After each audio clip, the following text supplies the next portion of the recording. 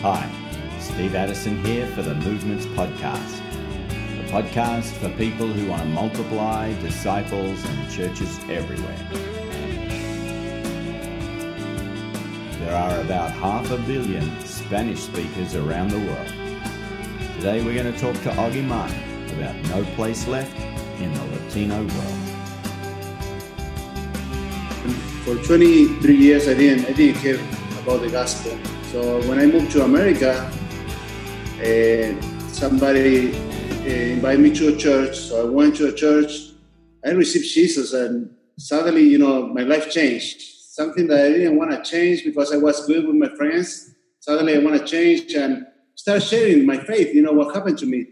So since the beginning, people would say, you're an evangelist. And I didn't even know what it meant to be an evangelist. So I look at the evangelist and I say, okay, this is how it's going to look, big stadiums and all that. But God, from the beginning, said to me, what if you teach others to do the same? And I said, well, that's a good idea, God. But I didn't know how to do it. So I spent more than 10 years going out in the streets, sharing the gospel, taking groups with me. And in the end, it was all about me because I couldn't reproduce myself. I didn't know how to tell others to do the same until a year and a half ago that I was sharing in a pastor meeting, what God was doing in the street.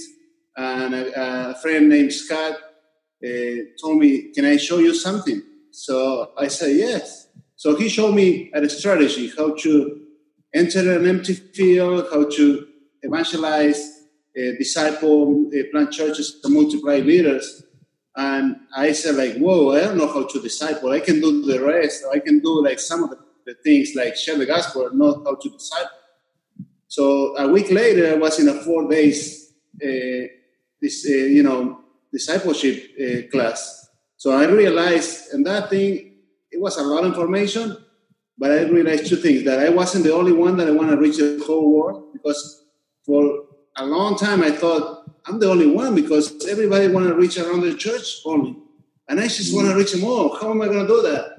And then I met a bunch of people crazy like me, because I thought, okay, this is too much. How come I have the heart to reach everyone? And then the other thing was that I didn't have any disciples because I didn't know how to multiply myself into others. So I started learning how to pass it on to others in a biblical, easy, and reproducible way. So a year and a half ago was the first time that I encountered a bunch of crazy missionaries in South Florida that taught me how to do this. And I've been blessed since then. So what the impact of the training and meeting Scott was you got the big picture, not just evangelism, but multiplying movements of disciples and churches. You got the skills of how to make it happen, and you also connected with other crazy people just like you.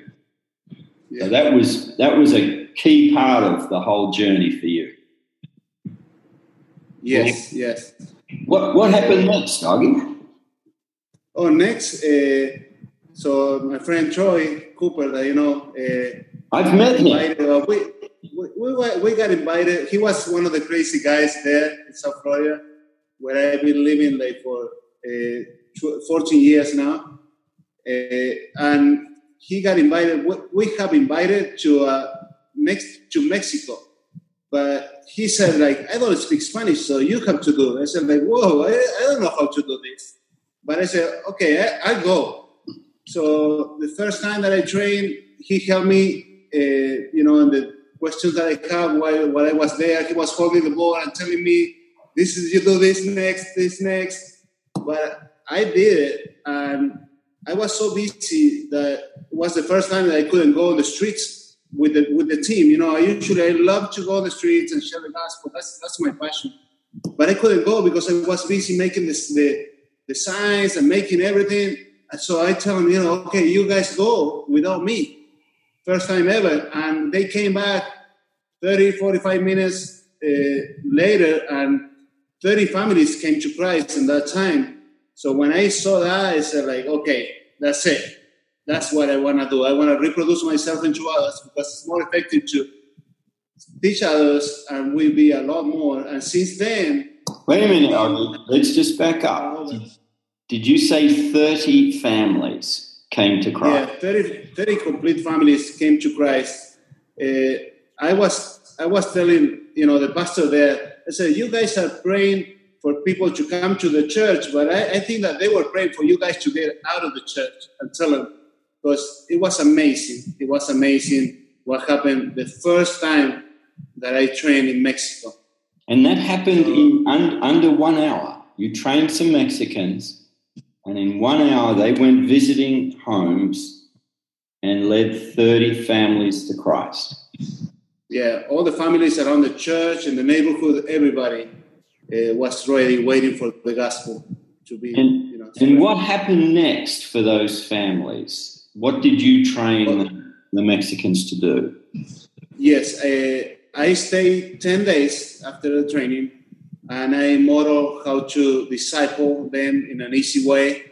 So I spent time, training. I trained a few other churches, but the key here it was that not only I trained myself the first time only, but then I have some leaders from the church that helped me train the other time that I trained. So by the time I left, not only they have the experience to train, to share the gospel, to disciple others, to meet in houses. So it was amazing. They got equipped in 10 days how to do the whole work, the whole 4 fields, system. Okay. And is that work continuing in Mexico with the people you trained? It does continue somehow. Not everybody is getting discipled, but, some people are getting discipled. So that was my first experience. The follow-up wasn't great with me doing it after I read Paul's journeys. Paul will follow up all the time. So since then, actually today I talked to the pastor there, and she want to receive more training. She want to see what's the mid-level all about, the Bible basic basis on what we're doing. And so it's doing great, but not only Mexico. Last week, I don't know if you want me to tell you about last week, what happened in Colombia. Yeah, tell us about last week. We can jump around. Yeah. So last week was Colombia. It was a mid-level training, and people are getting so excited after the mid-level because they see that now it's not that me telling them, some tools to share the gospel, but they see it in the Bible.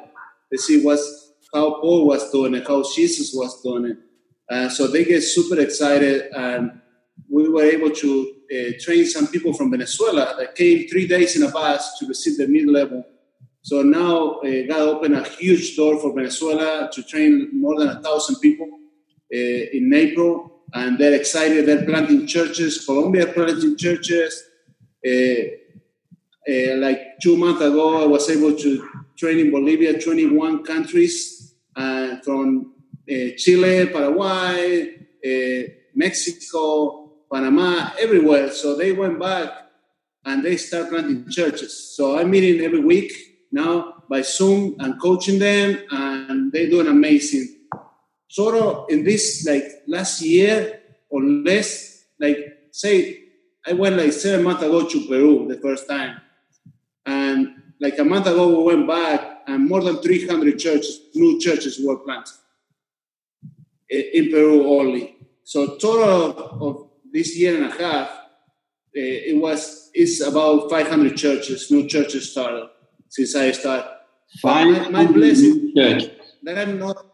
Yes, definitely. I didn't count it, but 300 in Peru, we know that. But the rest, I having text messages. We planted 2 churches last week, another 2 churches, another 3 churches. So they're multiplying fast. Now, the blessing is, we did jump around from. So Mexico was a real step in your development because Troy took you. You went down with him, and he equipped you and positioned you to train in Spanish. and obviously God blessed it. So what happened next? Obviously, it sounds like all sorts of other locations started opening up for you to go and train. Yeah, it right away opened an organization called Christian Surfers. They call us to go and train in Costa Rica. So we trained in Costa Rica, and then they found out Christian Surfers about Mexico. In Mexico that we were doing the training, so went to Mexico, did another training with Christian Surfers, end up moving, like going a month in Mexico with Christian Surfers, and by the end of the whole month, I went with my family. We count like 30 plus churches started there. So it was huge, people on fire, brand new people. Like, I'm going to tell you a story. This lady, we would knock at the door, and she said, like, okay, come on in. And she said, like, I don't know why I let you in, guys. I never let anybody in, but, you can come in. So she got a tattoo, a python, like, all the way around, and the head was right here in the neck, right? Tattooed. And so she received Jesus. We prayed for her. She said, like, I don't know, it seems like God sent you. She didn't know about God, but she said that. And then we shared about baptism, and she said, like, wait a minute, somebody sent me a video about baptism. And you guys, what's this is kind of weird.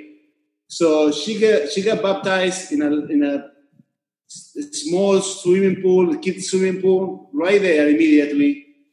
And after that, we started meeting twice or 3 times a week sometime. And she said, I can't keep it to myself. I need to share this with my family and my friends. So we started going around with her, sharing the gospel with everybody that she knew. So that was an amazing story, from like life, like super lost life, to on fire for Jesus in a week.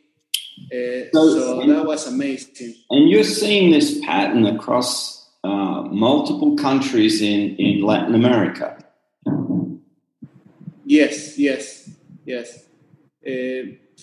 So like I was telling you in Colombia, yeah. Okay, you go in as a catalyst and train and mobilize churches, ordinary believers, and immediately they're seeing not just new believers, but they're seeing churches formed in the community. Yes. Okay. What do those churches look like? I realize it's across a whole lot of countries, but have you got a sort of a typically this is the feel and the look of one of these new churches when they start in a neighborhood?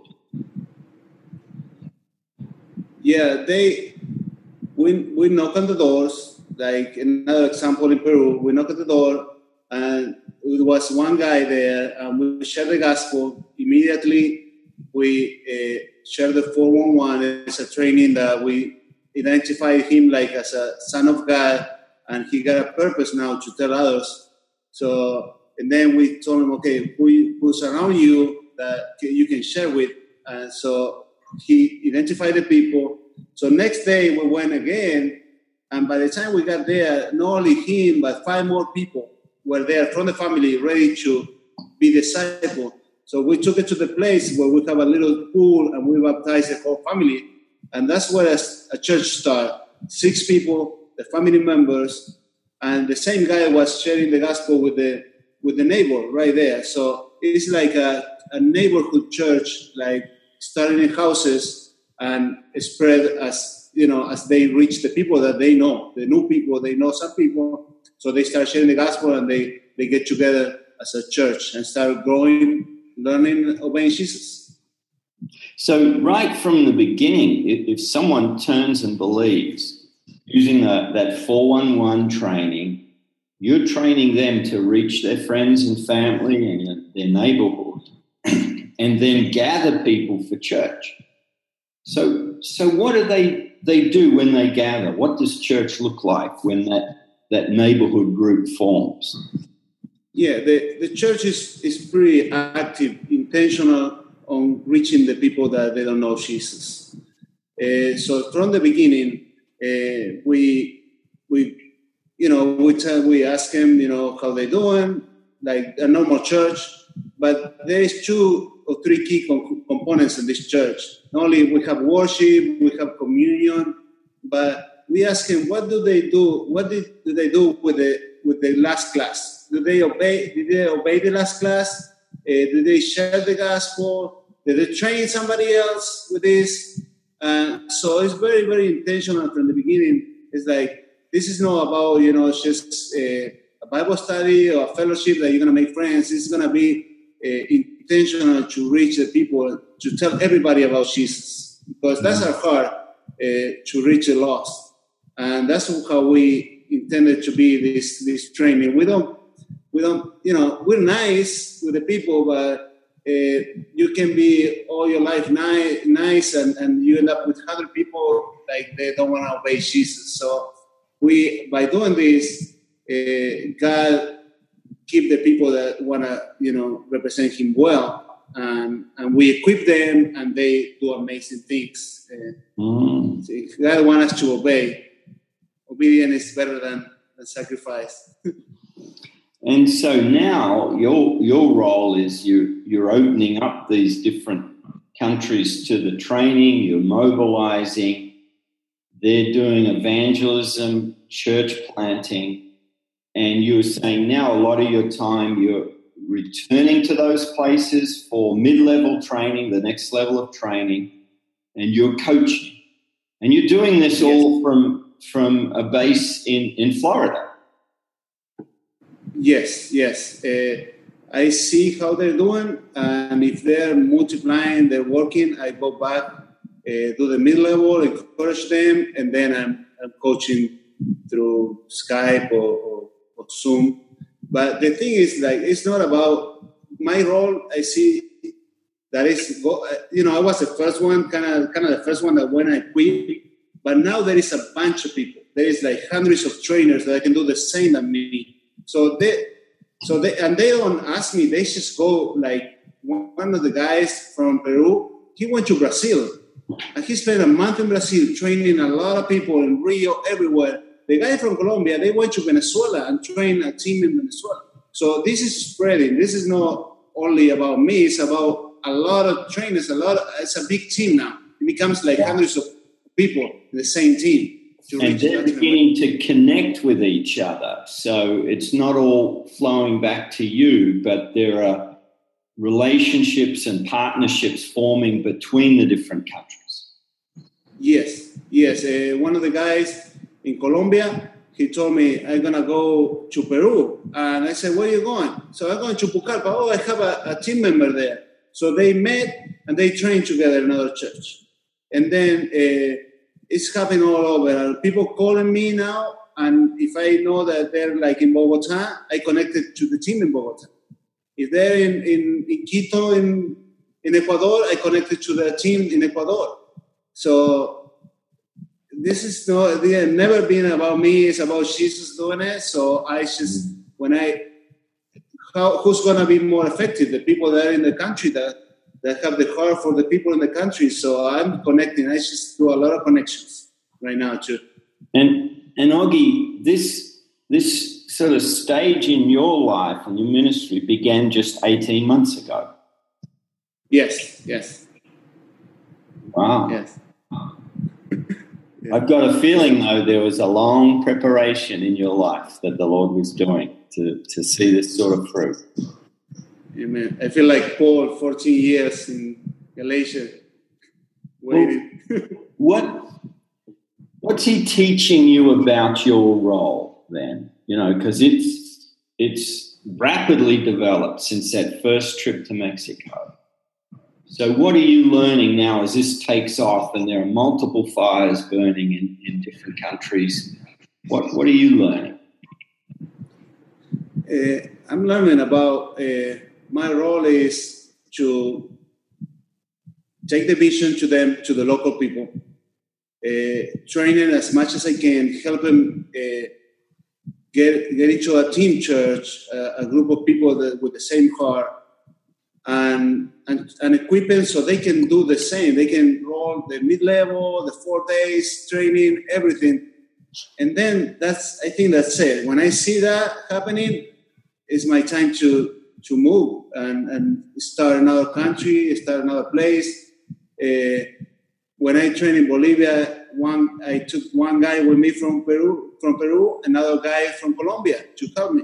So the guys in Cuba that I train, they're crazy to get out of Cuba and help me train in different countries. So people are being equipped. And when I train with somebody, I think that they empower them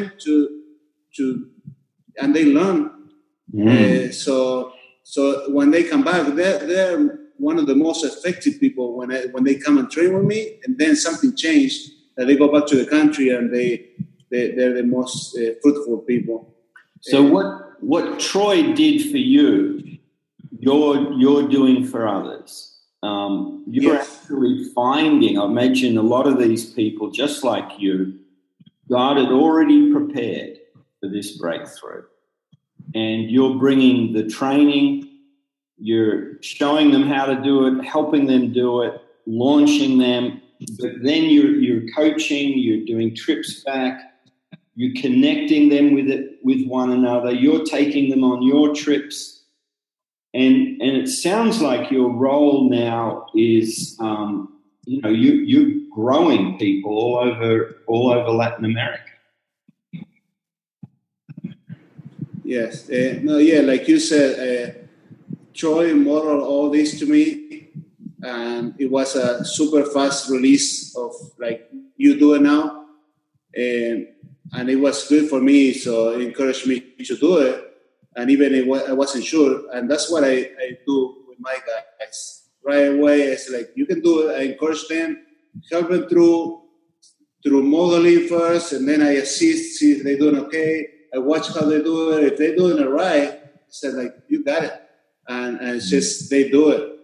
So, I really, Troy modeled to me an excellent way to make disciples. So that's what I'm doing. Even the Zoom call that I'm doing every week, I got it from Troy. He started doing that. So I said, like, okay, this is good because it gets like people united for the same goal, the same idea, encourage each other. And I said, I need to do this too with my team. So I started, I see what it works and I apply. And Troy has been an awesome example in my life how to do this. Definitely. Well, Augie, where's this going? What has God put on your heart? What's the dream He's given you? My dream and the vision that He gave me is to reach 500 million Spanish-speaking people in the world that are lost. And when He told me that, I said, God, I don't know how am I going to do it, but I'm going to go one step at a time. And it's overwhelming to see God that doing it, a step at a time, but He's raising these leaders in Peru, and then Colombia, and then open doors in Cuba, and then different countries. And I said, like, God really want to do this. So I'm excited.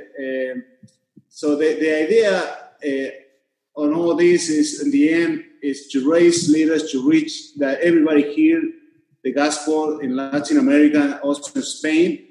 And when we raise leaders, we have to fulfill the Great Commission. We have to be sending to India, South Asia, all these places that definitely the Spanish people, I think they're key because of the look. They can go, they won't be recognized as Spanish until they speak. But if not, they're going to be super effective down there to finish the Great Commission. So that's the final goal, to equip people and start sending it to get the job done. So it's a heart for 500 million Spanish speakers, but then as God reaches them, you want to see them go to the nations. Yes. And the strategy that's rolling out here is and now your growing team, you open up and pioneer new countries, but you're looking for the insiders who you can train and mobilize. So, you can't reach 500 million, can you? But no. But you have a strategy now that you want to find the people, the city leaders, the national leaders who will get that job done. Yes. Wow. And the awesome thing that when God showed me those people, they're already doing it. Plus, there is no financial help so far. So they're doing it by heart. This movement is all really organic. And I didn't tell somebody to, go to Brazil, go to Venezuela, sacrifice everything you have for the gospel. Guys putting in front of me those people that are really to give their life to Jesus. And that's how this is working, just God moving, the Holy Spirit organizing everything and moving us to do His will. So it's amazing for me to see, these people. I see people like the Venezuela 3 days in a bus to get to Colombia. It's like, oh, these guys are serious about, being trained.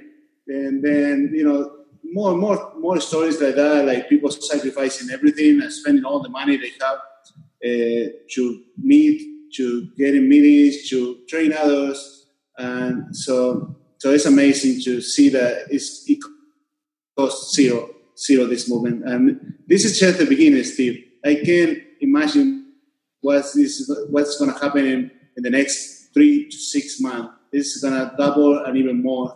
So I have a big expectation for the people because they're ready. They're ready. The lost are more than ready to receive.